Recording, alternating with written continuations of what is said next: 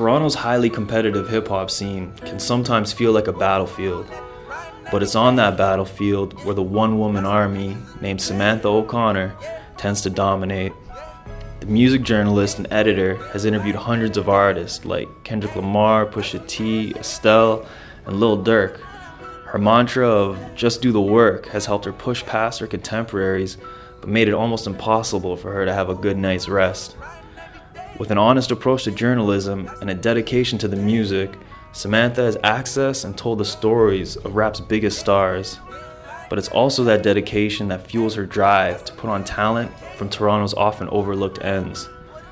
By just doing the work, Samo has been able to land opportunities both at home and overseas as far as London, where she currently is as of the release of this interview. But it wasn't always jet-setting across the pond from music fests and interviews with OGs. Before she could hit the FBO with luggage in her hands, she had to bus it back and forth in Rexdale without any support from her immediate family. But I'm getting ahead of myself. This is Banter Radio's interview with Samantha O'Connor. What up, Georgia? Yeah, bitch, I've been grinding every day. Got some niggas with me, they been locked up in the cage. And bitch, I steady plotting on the option every day. In the hood for them dollars, you get shot up in the face. Yeah, I stocked up to my cake up. My life got no makeup. I like pretty girls, but I don't like no makeup. Just how about see me later? Thank you for doing this. Thank you for asking me. Appreciate it. Yeah. I feel like this has been a very long time coming. I think I guess. first pitched it to you, or like the idea of like hopefully having you on the show at when you were moderating that panel at Dias. Yeah. Yeah. I just was doing a lot of talking the first part of the year, and I'm like, maybe I need to slow down and do the work. Otherwise, people are going to get sick of me talking shit. Mm-hmm. Do the work. Yeah. That's like your saying. That's the saying. That is a lifestyle, a mantra. Yeah. And you do the work. It's good that you're taking a little break Yeah. for the summer. Yes, I'm trying to live so that I have things to talk about. Good. So Yeah. did you enjoy Caravana Weekend? I was not doing Caravan. I was at Veld all weekend. So Okay. I kind of picked up the journalism thing again because I've been taking a break mostly this year to do other stuff like A&R stuff and marketing things. But Drea from Rap Season reached out to me because I did all the interviews for Rap Season last year at Veld. And we had an amazing team. So she's like, let's get gang back together. So I spent the weekend in the dust and the hot sun. So this rain is actually super refreshing right now because I was hot and dying out there. Yeah. But it was fun. It was fun. There was like Smoke Perp and Lil Yachty and all types of people, young ASAP Ferg. Like, I seen Nav showed up. yeah, Nav performed. That was amazing. Yeah, it was good vibes. There was a lot of Toronto artists on the bill too, like Killy and 88 Glam, which was amazing to see. Jazz came out. So it was really cool to see how far Toronto artists have come on like a huge stage with like thousands of people in the audience screaming all their lyrics. It was amazing. That's great representation. Yeah. Because at the same time as like Veld's happening, there's also Oshiega happening. And Yes. They always seem to compete. Yes. Yeah. Everything competes this weekend. There was no OVO Fest to compete this year. Yeah. But People caught yeah, a break there. the busiest weekend of the summer. So yeah, it was good to be in a field. It was nice. I got to be out there and not have to worry about everything that's been going on, stressing since I've been back in the city with all the violence. But yeah, it was a peaceful weekend. No one got hurt, and that's really all you can ask for. Oh yeah, I know. That was like one of the big standouts. I know that I was at my work, and like I was, by the way the waves been going, I know it's like really pessimistic, but the way I was thinking about it, like it was only a matter of time. But thankfully, yeah, nothing happened. Yeah, I So kept you- putting it out there, manifesting the good energy. That's what you got to do. Yes, yes. So you've lived in the city for a really long time, for a minute. About 10 years. Yeah, but you're originally from Ottawa. The Ottawa area, yeah. That's where I was born. But I was digging up. Did you spend some time in Rexdale when you first got here? Yes, that's exactly where I lived. So I went to Guelph Humber, and then I just kind of fell in love with the area and the people in it. I was going through a lot in my life, and I related more to the people in the area than the students that I was going to school with, because I ended up living as a homeless person. So there's just a lot going on. Yeah, and the people of Rexdale brought me in and taught me how to live my life and take care of myself. And yeah, so I owe a lot to that neighborhood. I mean, it almost seems like you're giving back by the way you do your work and like who you cover, because a lot of the music comes out of Rex. That is exactly what I wanted to do. Like, I went to school for journalism, and we had to get an internship. And I remember the only place that I applied was Urbanology magazine, because it was like one of the only hip-hop publications. I was obsessed with it. They covered a lot of my friends, like people that had clothing lines and producers and stuff like that. So I just fell in love with it, and that's the only place I wanted to work. And I did. I got my internship there and became the associate editor within a year, and that was really how I got started in journalism. I was reading up, like, was Hunter S. Thompson one of your like influences to study journalism? Yes, I was like female gonzo. That's in through college, because I lived a very rough life, and I was kind of a nomad and out there partying, and I was just a wild kid. So yeah, I definitely looked up to him. His writing was amazing, and I just loved how he was part of the story, and he just really dove in, and that's kind of how I wrote about rap music. Like, I was in it, and I feel like if you're going to write about something, you have to be in it to some capacity to write about it. You can't just be an other, or you shouldn't be. You know, you're never going to get the full picture. Yeah, like full immersion is something I've really think you take to the, like, you're in all of the areas. I don't know a time where I haven't been to a show that I haven't seen you at. Yes, because I love it. Show energy is life. It fuels me. So, yeah, and honestly, if you're not going to go to the show and be a part of it, there's no business. You're not going to understand, and like, I don't know. I just love being a part of it. Sweaty crowds. I was going to say, about the time that, like, after you graduated from Gulf Humber, because music journalism is difficult to break into. Even like you did land your internship right away, but how did you manage supporting yourself in the city, which can be very expensive, while doing like your passion? I did not sleep for 2 years. So I was going to school full time. Once I ended up getting out of the shelter system, I got a job working in retail, and I had that as a full-time job as well. And then I would leave and go to shows, and then I would come back at 3 a.m. and then have to wake up at 6 and do it all over again. And I did that for 2 years, living off Red Bull. It was the most unhealthy time of my life, but I made it through, and it worked out. So I just worked harder than everybody else, and I was there, and my brand became, you knew you were going to a show, and I was going to be there. Mm-hmm. And that consistency is what has taken me this far. Was there ever a point during that journey where you had to like demand that your writing work be compensated properly, or did you kind of just keep grinding until it happened? I keep grinding. I don't think I ever was able to fully live off of writing about music in Canada. Like, when I was writing about, with Urbanology, that was an internship. Like, I would do freelance stuff, but that didn't pay the bills because there was not enough publication. So it wasn't until I moved to Europe and started writing about music there that I was able to actually pay my bills off of writing. And I still don't to this day. Like, I have my column for The Sun, and I've read about entertainment, but nah, it's just not going to happen. Maybe for other people, but for me, I was never able to really make it work. I had to hustle. I had to have multiple hustles. Yeah, multiple streams. Yes. Nice. So staying on the kind of like the early beginnings. Oh, God. So early in your music writing days, you were with Aaron Ashley and Natasha Paolini. Yes. Did I say your last name right? Yes, okay. gang. Interviewing like all the rappers for like pretty much the three outlets that cover Toronto hip-hop extensively or mainly. What did you learn in those early days? That competition makes you great. Okay. So I love these girls, and Erin is still one of my best friends to this day, but like, if I didn't have them to compete with and try and get the better interview and the better questions and have it out before them, I wouldn't be as good as I am. Okay. So Erin and I always joke about it. We always laugh about it. Like, yeah, she made me great because of that, like, low-key rivalry, even though we're friends type of thing. But that's the game, in anything. Like, rap is super competitive, so yeah. Yeah, like innately it is about competition, who can outdo one another. And then I guess you guys brought that to the journalism game. Yes, we took it very seriously. How can you like set maybe a scene of like one time where like you three showed up to interview a rapper? Like what was going on? Man, there was one time where all of us ended out in Atlanta for A3C. Okay. That was amazing. It was never innately competitive when we were there. Like, there's always amazing vibes. We're always sitting around laughing, but it's like once you leave, that pen hits the paper. It's go time.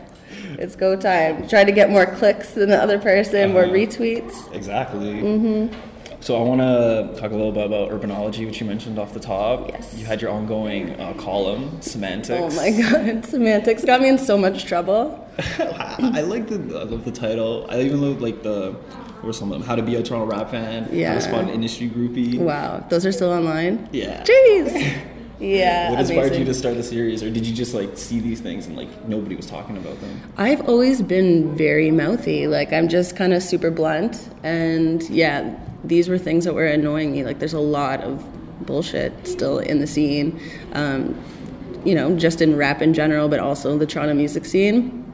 There was a lot of things that I was noticing, like I was complaining about, you know, things that were holding the scene back. And I thought, you know what, why don't we take these conversations off the timeline and like write real pieces and turn them into pieces, and so people can share them and understand what, you know, you're holding yourself back. So that was basically the whole idea, like to celebrate our scene specifically, but also call out the bullshit. Yeah, very necessary. It's Yeah. like, because it's those things that you see and you observe at shows, or just like things that are commonly known about the rap scene in Toronto. Like, there was always the Screwface label that was attached to it. Yeah. And then, but actually breaking it down in a nuanced way. Yeah, that was my job. I had to. You can't keep quiet or just like complain. Something has to be done. So I took it upon myself. And then I moved to Europe, so that's why that was no longer. But I'm still out here having these same conversations. Yeah. So if you see me, you already know what it is. I especially liked the piece, Who Wants to Date a Rap Writer? Oh my for God. obvious reasons. Oh my God. One point you really touched on that resonated with me was like, just you're I'm gonna say you, but I'm talking like you're bad to date, because like you're always, the focus is always never there. Something I've even found, trying to stay on top of all the new drops, the new videos, people hitting you up about songs or mixtapes that are gonna come out. Like, have you ever, despite it being like your passion, have you ever felt overwhelmed staying on top of everything? Yeah, always. Like, man, when I was writing like the deputy editor of the 405, honestly, that was at a time where blogging was peak, and there was no time limit. It was like anything could drop at any time. This was before kind of like, now there's a little bit of a schedule. Like, bloggers have put their foot down, and a lot of people aren't dropping on the weekend. You know, you got New Music Friday, and you know that Zayn is premiering like the song of the day on Apple Music at noon. So there's kind of like structure there, where when I was writing, there was no structure. So my eyes were peeled to the timeline. That's when Twitter was really popping those days. So those are the dangerous Twitter days too. Like, yes. Twitter isn't the same as it was back in those days. So I was writing all day. I was up early because I worked like UK time. Okay. Would write all day, try and take a nap, but then I would wake up like severe anxiety, check my phone to see if anything dropped. You know, eat dinner, try and lay down and watch some Netflix or a movie, and my phone is in my hand the whole time. So yeah, it was really hard to focus and very overwhelming, but I enjoyed it, and we got it done. Yeah. Yes. So you spoke in the past about like your early interviews maybe not doing as well as like a Kendrick or a J Hus. Yes. What do you think helps a new artist gain traction in the media, but also in like the hearts and minds of listeners? Having personality, having that brand together, having focus and living it. Like, no questions asked, you just do it. Like, you post for your fans, you care about it, so you're engaging them in whatever content, you know, that you put out, just being yourself. The music obviously has to be good, but just like live it and breathe it online and in real life. Do the most all the time. Nice. What kind of things stood out to you when you were first looking at those like early pitches? People that wanted it, and they wanted it authentically. So people that weren't just like, in my DMs, here's the SoundCloud link. I hate people, that. yeah. Or just here's a link. Yes. People that would come out and come to shows specifically to meet me, or, you know what I mean? And like introduce themselves and be super respectful and have their managers reach out to me and email me and do it properly. No. So you talked about heading out to London. Yeah. How did you make that decision? Did you get the job first, or did you just kind of go there with the ambition to write? No, my ex was a soccer player, so he played out in Finland, in Helsinki. And so we were kind of just tired of the back and forth, like long distance thing half of the year. So one year he invited me to come out, and I was obsessed with festivals. This was whenever I was young and could handle them and not complain about the dust. But so I just knew that there were so many incredible festivals and things out there that I wanted to go and be a part of. Mm-hmm. So that's exactly what I did. I reached out, got media accreditation, booked my plane ticket, and I was supposed to go there for 3 months, and I ended up staying for a year and a half. Jeez. Got my visa, and then just built up the brand. Once you're in Europe, you pay attention to all the different scenes that are out there, and it's so easy to travel between countries. Yeah. It's so cheap. So I just kind of went for it and was obsessed with it, and I reached out to the 405 because I saw that there was just something that was missing there. They didn't really have a hip-hop writer, and so I just reached out to the editor, and I was like, you need me. And he was like, all right, give you a shot. So I started doing reviews for them. And then also Urbanology, within a few months, I was a deputy editor, so... You're really adept at creating your job for you. Well, because I have difficulty freelancing. I don't know how to pitch worth shit. I'm just bad at it. So I don't know. I make my job. I'm confident in it, and I'm like, nah, you need it. And then I show them that I was right. Yeah. I mean, the work speaks for itself, right? Yeah. I saw a tweet I think from you, way back about, I think you were at a festival in, Copenhagen? Yes. About, I think it was... Last month? Maybe. Yeah. About, you were like, a local is going to open up for so-and-so headliner. Oh, that was when I was in Finland, yeah. The scene is just completely different out there. They're super proud of what they do. And, all there. It has a lot to do with the language, but because they speak Finnish. Yeah. A lot of people don't speak English there. So you turn on the radio and it's all a different language, and it's all their own local artists performing, and they're local artists are the headliners. It was Rick Ross. That was the summer that it was Rick Ross performing, but they had this Finnish rapper called Cheek, who's just this Finnish guy headlining the actual stage, which was so backwards, coming from writing semantics and complaining about everything and the lack of support and the screw face, and then going over there. It opened my eyes, and I wanted to be a part of it, and that's why I started just paying attention to what was happening in Germany and the UK, and falling in love with grime right before that blew up. That obsession with the different scenes and seeing how they navigate is why I've been successful, because I was able to try and bring that and show people that here. Did you approach the way you did journalism over there any differently, or kind of the same way that you did it here? The same way, but it was actually easier for me because of the access. Yeah. No way. So... I would go to a festival and a lot of people don't speak English. So when Big Sean and Freddie Gibbs and people and YG can come, they just know. I'm hey, I'm Samo, I'm from Toronto. I speak the same language as you. Do you want backwoods? I know where to get them. And then I end up being their best friend. Yeah. So that was amazing, because there was a lot of artists that could get into these countries that can't get into Canada because our borders are so strict. Yeah.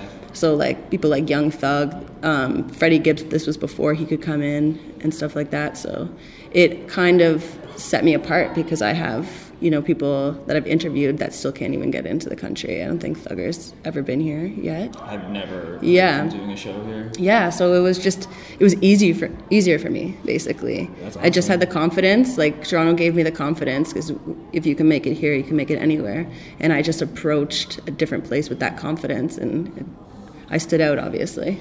Would you say that Toronto has a scene or an industry? A scene, Definitely. for sure. Yeah. Yeah, I don't have a music job in Toronto. Yeah. Even doing the new gen stuff and working with the label side, that's still the UK. Mm-hmm. That job also had to be made. Yeah. So that's kind of what I want to do now, is hopefully eventually, with the help of me and my friends that worked hard to get into these positions where we actually have the ability to make change, is turn it from a scene into an industry. And that's something I'm super passionate about, creating jobs and putting the right people in place that are passionate, that I've seen for the past 8 years grinding it out, and they haven't left. There's not a lot of us left that all started. A lot of people gave up and went to different industries or got different jobs, but there's a lot of us that are diehards that will do anything to see this city and the people in it succeed. Where do you think that passion, when do you think it started for you? Me? I've always been a very passionate person. I just had to find what it was that I was passionate about. I've always been passionate about music, but obviously everything that I've been through in my life, I wasn't really supposed to be successful. You know, my parents always told me I was never going to be successful, my teachers, like a lot of people. So, you know, just the belief and the confidence in myself, like that innate drive to like, nah, I'm going to prove everybody wrong is what it was. And then obviously, like we talked about before, giving back to the people that helped me get there. So I was going to say, what do your parents think of what you do now? They don't understand it, but we don't talk. Like, I'm estranged from my family, and I've been estranged on and off for most of my life. I moved out when I was super young, like I was still in high school, couch surfing, and we've tried to make it work numerous times, but it's just, they don't get it. I'm the black sheep of the family. It's crazy. Yeah. Because you're like so successful at what you're doing. Yeah, you would think, but yeah, no. Politics, and that's just life. Like some people, you know, you choose your family. I have a great family that I've created, like in my community. I have the best friends ever. So, you know, those people are by my side all the time. So shout out to them. That's awesome. Yeah. Congratulations on, I know I already said it to you earlier, but congratulations on your new position that you got earlier this year. Jeez. I think I'm a better person to like be looking out for like talent in the city. I appreciate it. What from your music journalism like life or career that have you brought over to your new position?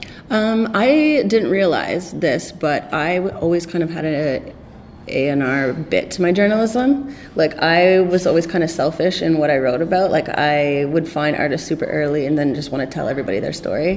Mm-hmm. And that's kind of what I do now, is like finding hidden talent, like people that are about to blow or people that no one's heard of yet, and kind of supporting them in that. So that was one of the hardest parts about my journalism before, is I felt like my content wasn't getting the attention that it deserved because no one had heard about this artist.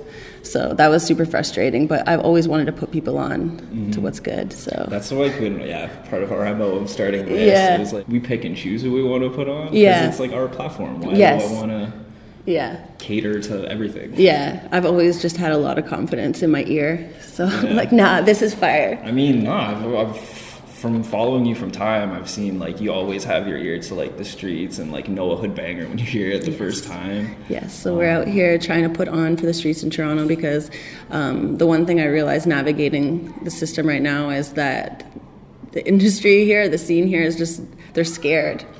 So that's the most difficult part, is proving to them, like, no, taking a chance on the streets. Mm-hmm. Because as far as our scene is concerned, a lot of it exists on Queen Street West.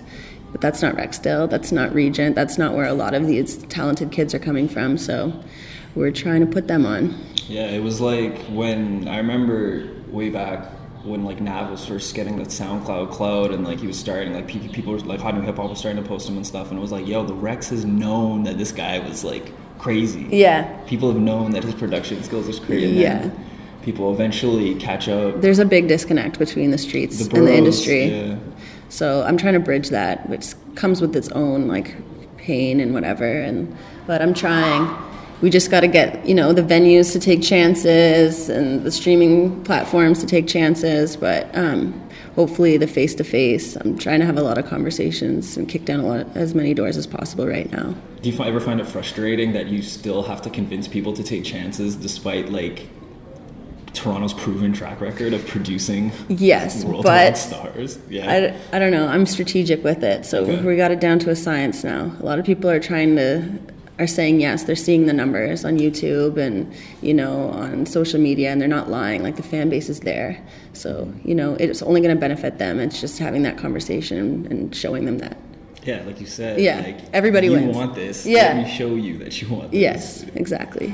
I'm talking about like, I guess, executives being scared and stuff and not taking chances. I remember a quote from Nathan Miller's Northside documentary that you were in.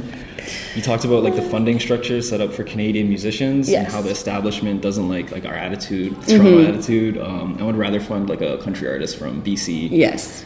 How much do you think like the lack of support and lack of radio play affects people in the city, like hip hop artists especially? Very much so. Like it's just even difficult. We finally premiered Lil Baretti, his first single, his big summer single, Time Flies, on Flow 93.5. So thank God that there's actually a change now. Like they're doing the takeover, which is amazing. It's like an hour at night, Monday to Friday, I believe, which is incredible. Because I remember when I was like a shelter kid, I had a radio. I'd wake up in the morning to get ready to go to school, and I would turn on the radio and hear Andrina Mill and Rich Kid. And I remember how important that was. I would see them at Manifesto like a few months later and be like starstruck, being like, these are local heroes. And you know, now these are people that I like call friends and peers and stuff like that. And I just remember how important that was, not only for them and their careers, but just me as somebody that was so inspired by the scene and, you know, seeing that it really can happen. You know, there's a shift, but it's still the same thing. Like even labels, they don't want to take chances on like rap stars, and it's easier for a country artist or a pop artist or whatever, a rock artist to get signed, even though we already know that rap is what's bringing all the money in. Yeah, and it's far surpassed these other genres in like listenership. Yes, exactly. So you mentioned earlier you were deputy editor of the 405. Yes. So you were in London while you were doing that job? No, I was here. Okay, yeah, that's what I thought. Yeah. You were kind of filing from... Yeah, first I was in Finland, and then I came back here like after the year and a half was up and continued on. Cool. You had a lot of great interviews for that platform. I want to run through some of them. Your interview with Lil Durk in 2015. Yes, oh my God. So at that time, he had suffered some tragedies. His manager had been killed, as well as his friend, Chinks Drugs. I think maybe 2 weeks or less before you had interviewed him. With rappers already being hesitant at divulging information, how do you go about talking to them about like sensitive subjects like that? I don't know. I just get it. You know what I mean? Like I have lost a lot of friends in my life. I just recently lost 2 close friends as well.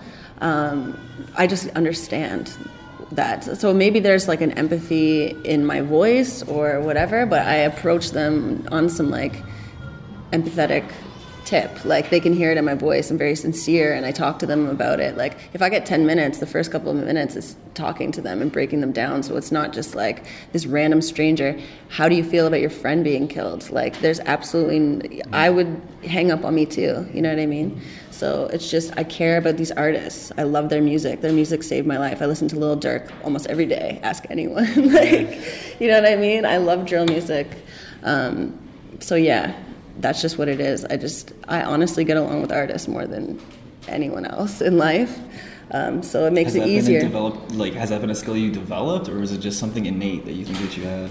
Nah, I just should have been a rapper in a past life. Or you were. Yeah, maybe. But no, that's who I hung out with. I hung out with a lot of like rappers on the streets and like producers and people in the music industry and creatives. Because I am a creative. I'm a writer. I work at a label, but I'm still a creative at the end of the day. So I just feel like there's a vibe. You just have it or you don't, kind of thing. Is there anything like since you being a big fan and admirer of Lil Durk, like how was that interview? It was horrible service. We could hardly hear each other, which is why it wasn't a Q&A. It was like, some quotes in there, but it was still good. That was a bucket list moment for me, for sure. Mm-hmm. Yeah. But didn't you also meet him in 2013? At Atlanta. Yeah, and Chinks. Oh, yeah, crazy. Yeah, he was there. We were backstage at his show. There was like a Chicago showcase, and I was obviously like the reason why I went is for that showcase. Like none of these drill artists can get across to Canada, so I went with Urbanology and made sure I was at that showcase, and then just walked up to everybody. I was like, "Yo, you're amazing. Thank you." Nice. One of those moments. Me and Chinks got a pic together.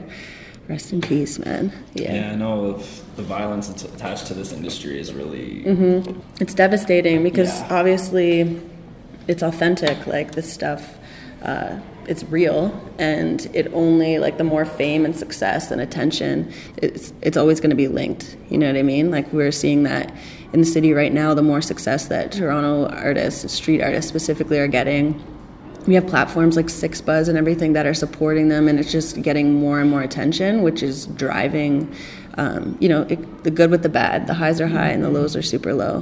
Mm-hmm. Yeah, but rest in peace to Smoke Dogg and Kosi.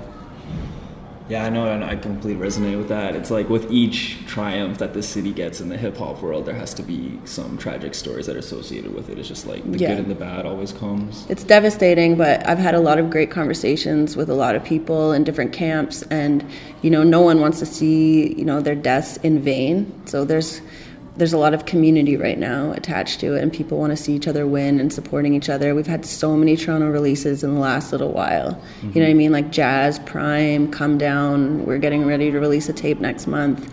Devontae just dropped a single. Like, a lot of people are out here, and it's great to see a lot of these faces again. It feels like a really good time and an inspiring time, and we're going to do it for them. Yeah. That's great. Another one of your interviews that you did with like JoJo back when, I don't know, I forget, maybe it was 2015 too? Yeah, like she had been like out of music for a while, and I don't know how many interviews she had done before you, but you really like got some great answers out of her about like her taking a break and then coming back and kind of just... I love JoJo. I love her so much. I was such a little fangirl. I remember like singing in front of my mirror with a hairbrush to get out, like when I was a child.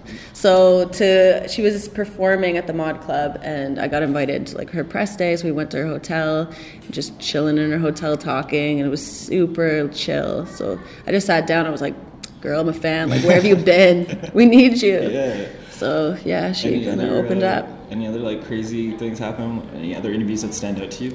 Man, so many. There's just been a lot happening. Like everyone from like Kendrick, Pusha T, like just so many. A lot of, I don't know, like Freddie Gibbs was amazing for me because I was such a big Freddie fan, and I remember tracking him down when I was in Finland.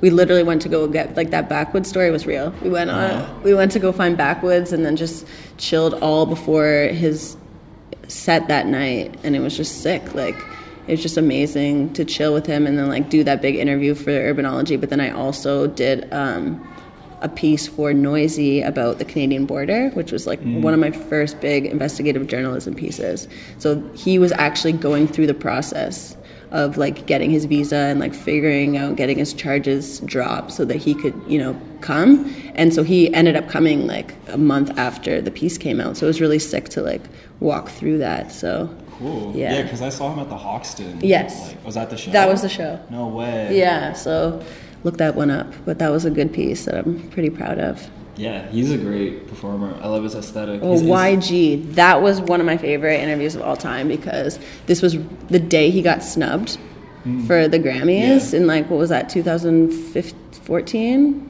And so he was in Finland. It was the last stop on his European tour. His girlfriend had just got out of jail, and like they flew her to Finland, and I was in this like tiny little dressing room with like 25 goons from Compton, but there was also like guys from Paris there and London and New York and Toronto, and it was so crazy. It was just like felt like this universal room, and then just getting that exclusive interview about like his actual raw reaction, because you know he was cheese. Like he was on Twitter being like, what the fuck? I got snubbed, and then getting that interview in Finland of all places with YG was peak, because I love him too. So and he's super like raw and like unfiltered with his opinions. Yes, like like he was just dissing out the NFL for them taking out Colin Kaepernick's name out of like Big Bang. Yeah, he had the whole fuck Donald Trump. Yeah, and this was before he got super political, so a lot of people didn't see that coming. Really, you know, he was just very like. I don't think people thought that he had it in him, but I remember there was 2 people that were doing interviews before me that day, and they left the room like he didn't answer any of my questions. He like literally got mad at me because he's like, "Are you dumb?" type of thing. Yeah. Just super intimidating, and I went in there and I was just like, "Fam, that sucks," and he was just like, "I know," and snapped. So that's what it is. Just do your research and understand what artists is going through, like who they are, and connect. It's not like, oh, you have 10 minutes, go in and, you know, read your questions off of your phone or your sheet of paper. Like, you have 10 minutes to really connect with someone because their fans really want to hear about it. So yeah, that's what it was for me. The rapper whisperer. Yeah. They come in all agitated, just like, don't worry, I got you. Because like there's always the natural. I know I've gone into interviews with rappers, and there's already a natural like abrasion, and like they're like, you can already tell that they've made, some of them, not everybody, but some people you can tell that they're like, I don't really want to do this. Rappers hate interviews. 90% of the time they hate interviews. So it would be great to be that person to show them that it's not that bad, you know, and just have a real conversation. That's what it's about. Yeah, it's intimidating. The publicist is there. You have 10 minutes. You see them like looking at their watch, like applying pressure, but I don't know. You got to make the most of those 10 minutes.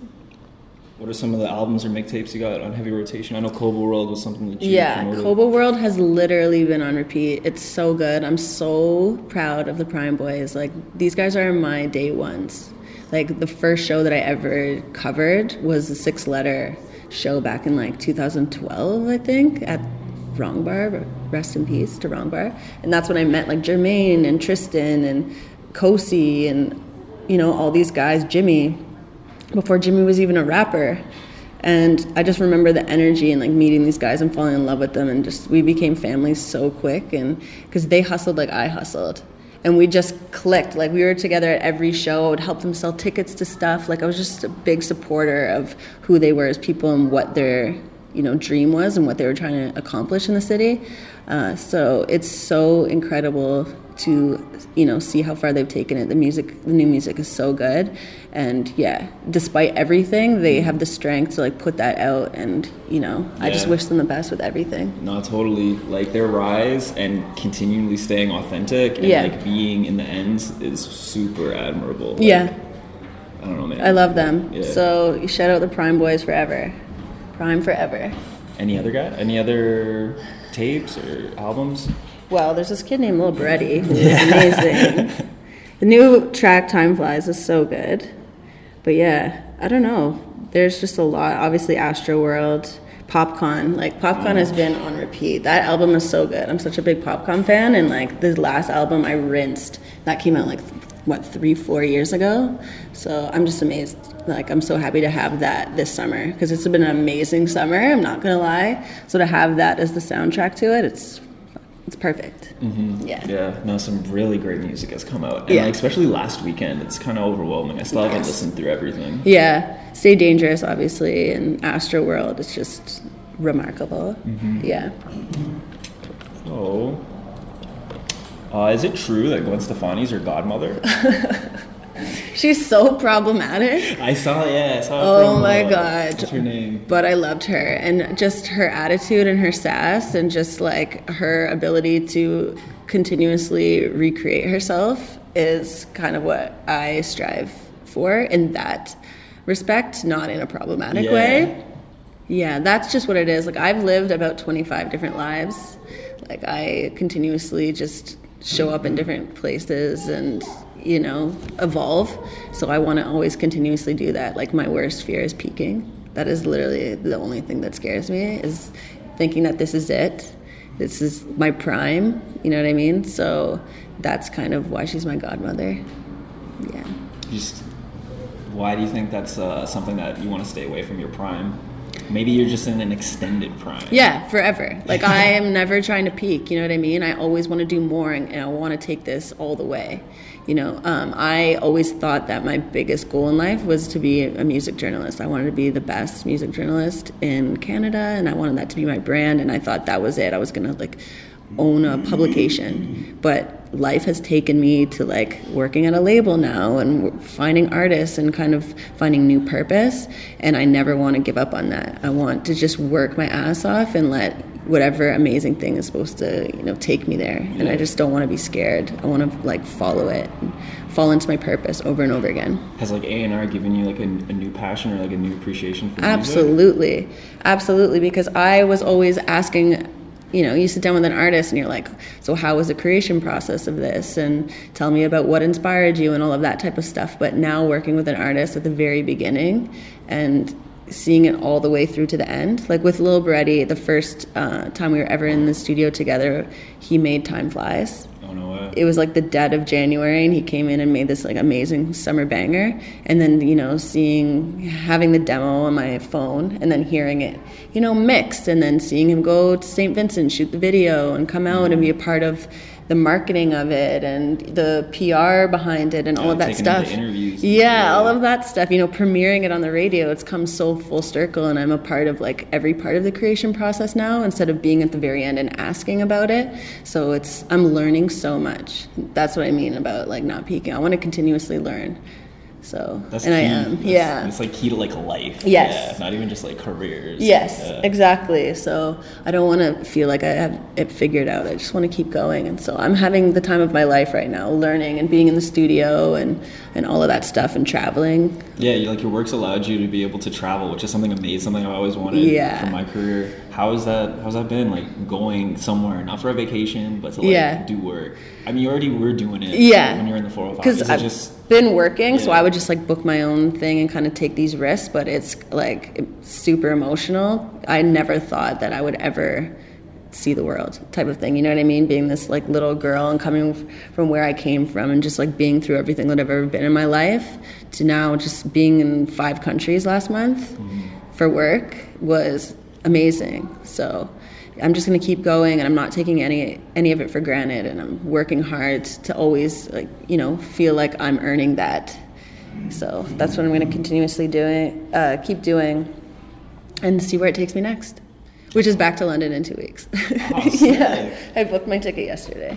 Awesome. Yeah. I know you're in and out. That's why I had to grab you while you were here to do this interview. Which is good because like there's this thing about the city is that it's a bubble, and I just feel like the work that I'm doing right now is too important to get mixed up and lost in it. Because Toronto summers are fun. I could be at Cold Tea in apartment 200 every night, but I just like trying to take that knowledge and the infrastructure in that moment where people see the work and they want to collaborate and they want to say yes and they want to do stuff. I'm not going to waste that.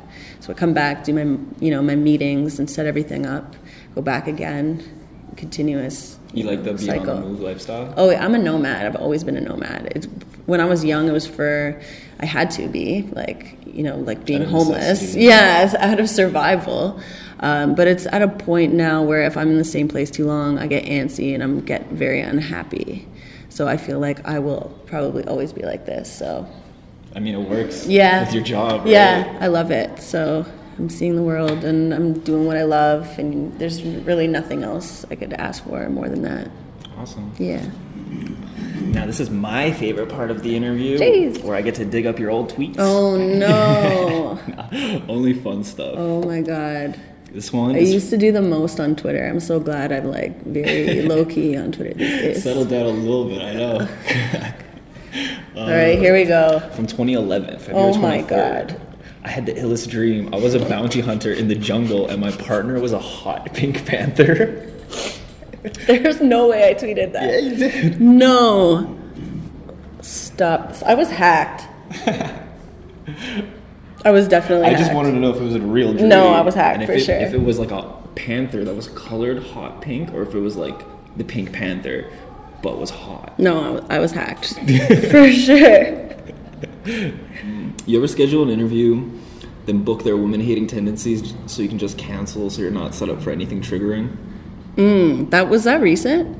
Yeah, that was, not really, like March 14th, 2016. Yeah, I started to get really, like when I first started, I put up with everything, you know what I mean? I did not complain. I just would show up and do it.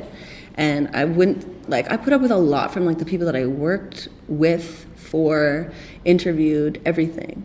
And it wasn't until like literally the conversation about women like came to the forefront that I realized like how much abuse that I was putting up with.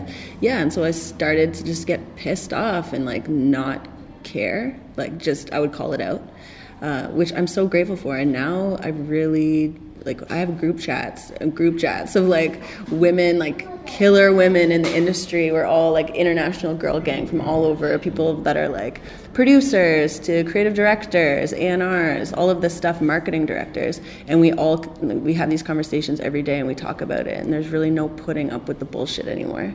I'm so grateful for that. I'm so grateful that I don't have to anymore put myself in these like positions where I'm not respected despite my work.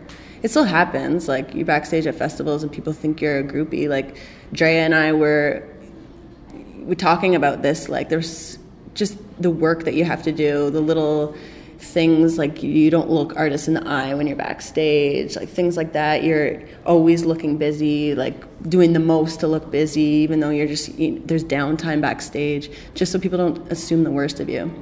It still happens, but yeah, I'm gonna keep calling it out. Yeah, no, you got to, because those are like, even like as a man that works in music and the hip hop, and it's like Yeah, it's like those are things that I don't ever have to think about. Yeah. But it's stuff that are common knowledge for you guys. Yeah. And it's like other guys are the ones that are doing it. So We're changing it though. I'm gonna keep working hard, and if you underestimate me, like that's on you, fam. yeah. Yeah. This part is called band libs. I'm gonna start the finish. I'm gonna start the finish. I'm gonna start. You can tell I'm tired. Yeah. I'm gonna start the sentence and you'll finish it. Okay. When I'm hungry, I hit up. Real jerk. We just our throwback. Our last interview was recorded at the Real Jerk with Amazing. Shireen Taylor. Jeez, shout out Real Jerk. When I chill, I listen to. J Hus. Hey, Yes. I loved your J Hus interview. Yeah. But plus, I was like, yo, nobody in Toronto is covering the sick stuff that's happening in the UK, especially people like J Hus, like Burna Boy. It's Yep. Like, they don't. The whole Afrobeat scene. It's just like nobody cares. Even though London is so similar, I feel like culturally to Toronto. I feel like we're Yeah. culturally more similar to London than we are to like Yeah. New York. A lot of people do care, but it's like they don't have a lot of publicists here, right? So how do you get a hold of them? I was just lucky enough to have my foot in the door, the UK scene, before it really blew up globally over here, like before the whole Skepta thing and all of that, Stormzy. Yeah. So that's what it was. I just, knew his manager and his publicist and made it work. And yeah, it worked out blast for sure. On a Friday night, you can find me. Oh my God, sleeping? I try to at least. Like the summer's been wild, but yeah, I love to sleep and I don't get to do enough of it. So yeah. Dope. Well, that's what I hope to do this Friday. Sleep. Me too. Yeah. My name is, Samo, and I'm a. One Woman Army. Hey. Time fly. Every time I throw that money, time fly. Yeah. Every time I throw that money, I time fly. Every time I feel myself, I gotta freestyle. But I was in the trap till I need mine. Shorty bust that ass, yeah, I told her press rewind. Put Cardi on the phone. Yeah. Call me on the phone. Stop call me when I roll. Yeah. I move cautious, yeah, I know. Stay low till my niggas came up. Got pesos, all my niggas count up. All my dogs, all my niggas, yeah, they all A1. Running from the cops, all my niggas, we won't say nothing. Stay low till my niggas came up. Got pesos, all my niggas count up. All my dogs, all my niggas.